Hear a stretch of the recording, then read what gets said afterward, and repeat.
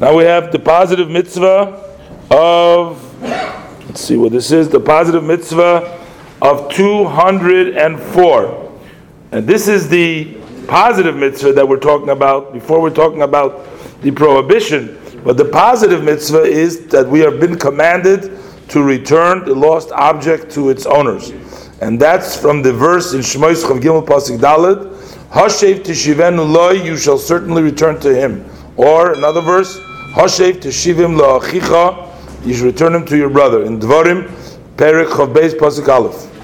And the has been interpreted that when you return an object is a positive mitzvah.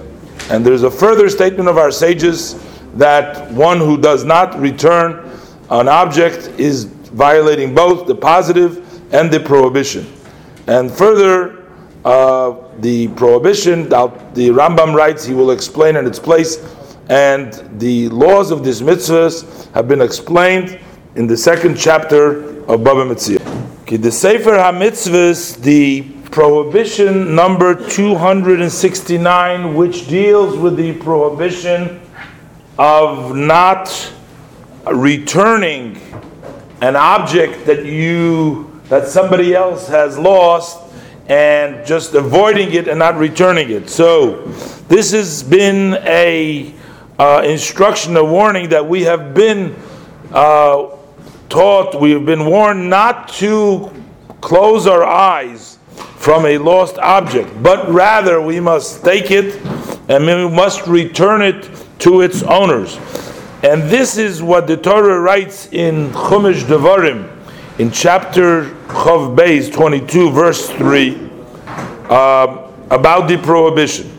So he says like this: they have already, in the Mechilta, it's explained with regards to a lost object, that there are two mitzvahs involved here.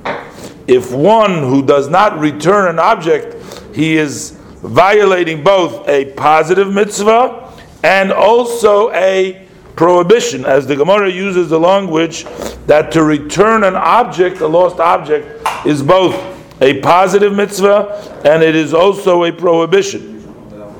The Torah in Devarim, in Mishnah Torah, duplicates and brings out the prohibition with regards to this. The Torah writes a very specific prohibition. The Torah says, Lo yisida es shoy rechicha o yeseyo nidachim, that you shall not see the ox of your brother or his sheep being getting lost. And in the Sifri, he brings from the same pasuk, Lo yisida shoy rechicha, that this is a prohibition. And the fact that in Chumash Shmois it says Ki Sivga in Shmois Chav Gimel Pasuk Daled, from there we learn out that it's a positive mitzvah. The details of these mitzvahs have been explained in the second chapter of Baba Metzia.